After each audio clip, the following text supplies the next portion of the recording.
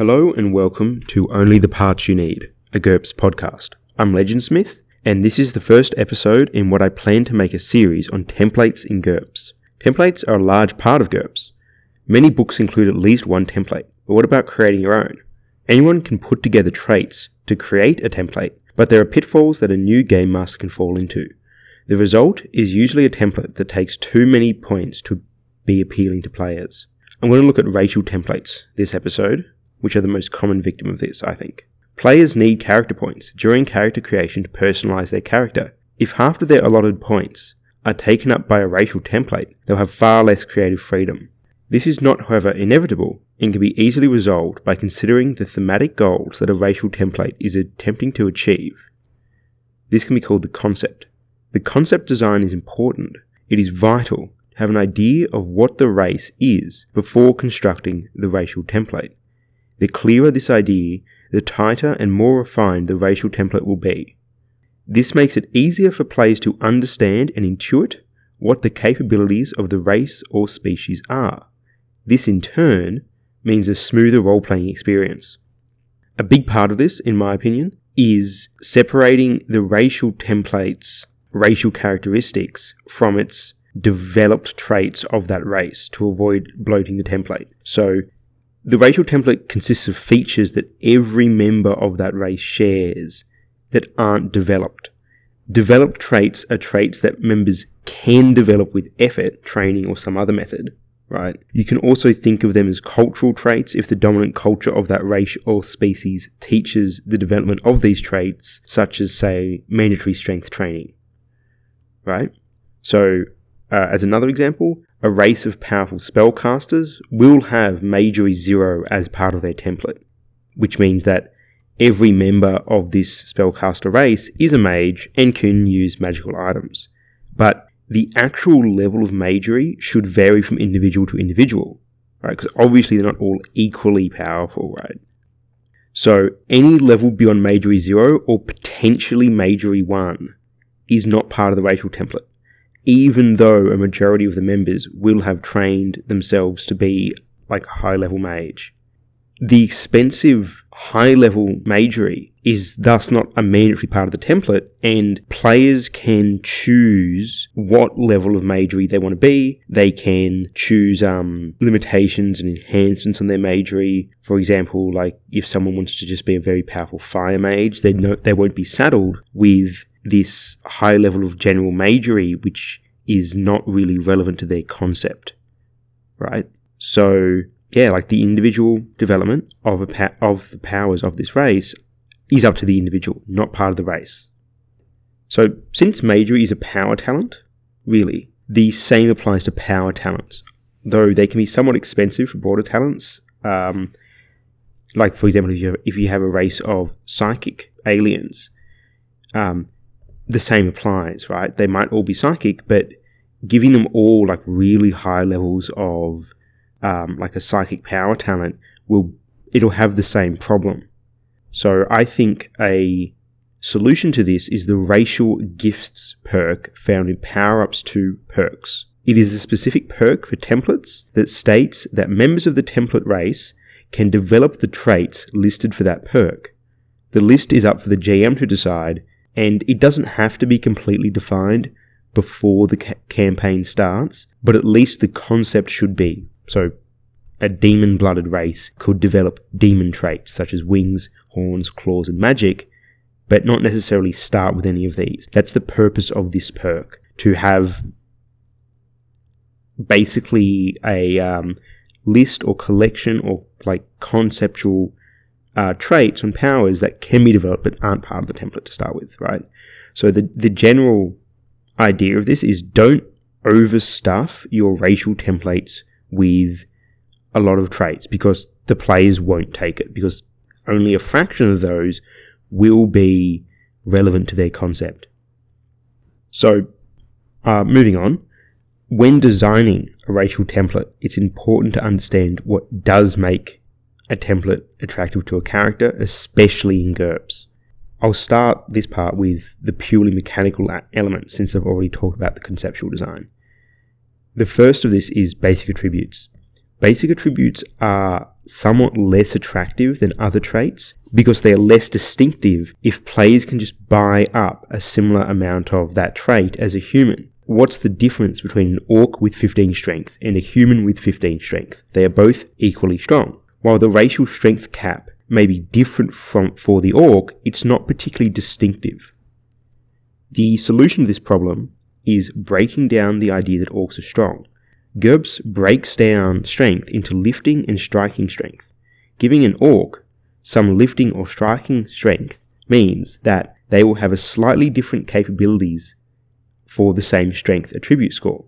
Now, this doesn't mean that racial templates should simply be some kind of slightly exotic gimmick every time, but providing an edge in this way is a good way to make races distinct, especially in a fantasy setting where races generally tend to follow, 2 arms, 2 legs, and the general humanoid structure.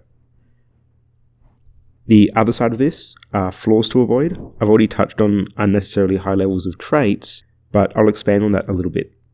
Expensive traits that lock characters into a specific type or archetype are rarely a good idea unless that is very intentional, and you as a game master are trying to achieve some kind of race as class concept. For example, Magic Energy Reserve level 5 is a useful trait for spellcasters, but including in a racial template means that any character of that race that is not a spellcaster won't be able to use it, and thus will be wasted points. The same goes for high levels of magery, as I said. If a player has a more specific concept, say a fire mage, they can't do that because the generalist unlimited magery is already on the template. Now, I'm going to try to demonstrate this with running us through a full template creation example with the logic I use. For this, I'll be running us through the creation of an orc racial template from scratch, and the goal here is to keep it 20 points or less. These orcs are not going to be inherently evil and thus suitable for a variety of player characters.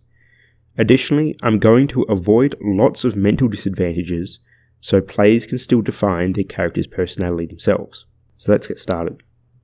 So, orcs are supposed to be tough and healthy, so they can always be ready for battle. How are we going to do this? Raising their health attribute is the most obvious answer, but this costs 10 points per level, which is relatively expensive for our budget. Additionally, it doesn't really differentiate them from a particularly healthy human. We can use the method outlined earlier to address this, break it down. So what does health really mean?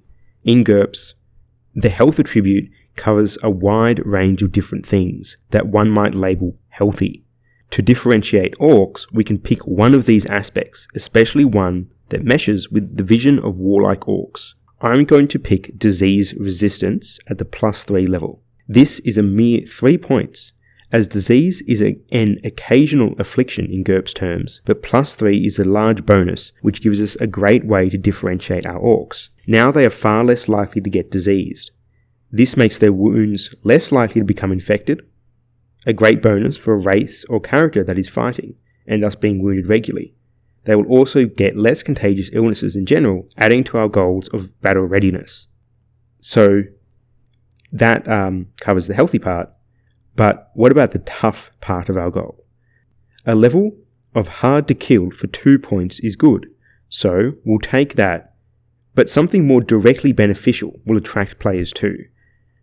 We could give our orcs damage resistance with tough skin, which is quite good, but still relatively expensive.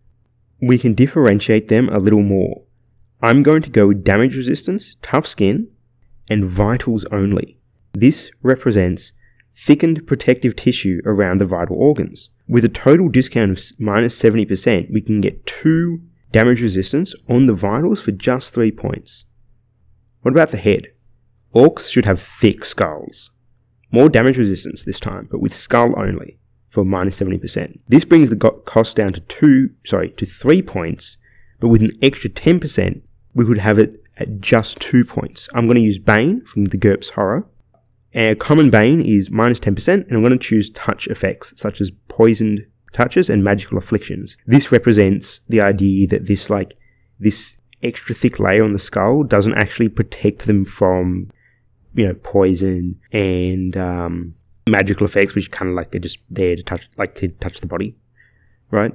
So that's that. Now we have a race that is noticeably tougher than humans, and we've only spent 5 points on the physical toughness. The way we've achieved this is to add advantages that cover specific weaknesses that humans have, the vitals and skull. Added to the resistance and overall hard to kill, our current total is 10 points. On top of that, I'm going to add rapid healing for 5 points. This is a nice addition that fits with the concept too. It can be upgraded to very rapid healing for characters with health 12 or higher. So that's a lot of good toughness, and we haven't even spent that many points. Moving on, orcs need to be strong, so 2 levels of strength is a start. Notably, this also raises their strength cap if the Game Master is enforcing those rules. Now, we're at 30 points, over our intended maximum. To counter this, I'm going to add some disadvantages. Orcs tend not to be creative, so hidebound at -5 points is appropriate. And finally, an intolerance for elves, who are so unlike orcs that their appearance is revolting to orcish sensibilities. I'll call elves common in general, since I'll include half-elves in this intolerance too, but different settings, elves alone may be common or less common. That still leaves us at 25 points, and further disadvantages might not be attractive. I considered ham-fisted, representing that orcs are big, beefy, but not very good at fine manual dexterity, but this isn't really attractive. There's another solution. Keep the idea of orcs being strong, dangerous warriors, but lower the cost of this. Instead of 2 levels of just straight strength, 1 level of strength plus a level of striking strength, which is only 5 points. Thus, orcs hit harder for the same strength score on their sheet, thanks to the striking strength. So, there's our orc template. 20 points is the cost of 2 levels of strength, and the template effectively has 2 levels of strength for striking, which most orc players will want anyway. The disadvantages are straightforward to roleplay, but still allow for a lot of customization in personality. So this kind of method allows for a lot of flavour without eating up too much points. The extra damage resistance on vital areas means that orcs are distinctively tougher, without the cost of all-over damage resistance. So if intolerance doesn't suit the campaign, they can be removed. Increased strength could be lowered a bit more if you want. Or even replace replace the existing level of increased strength with just another level of striking strength. But overall, that completes our template. This should provide some insight into effective template creation.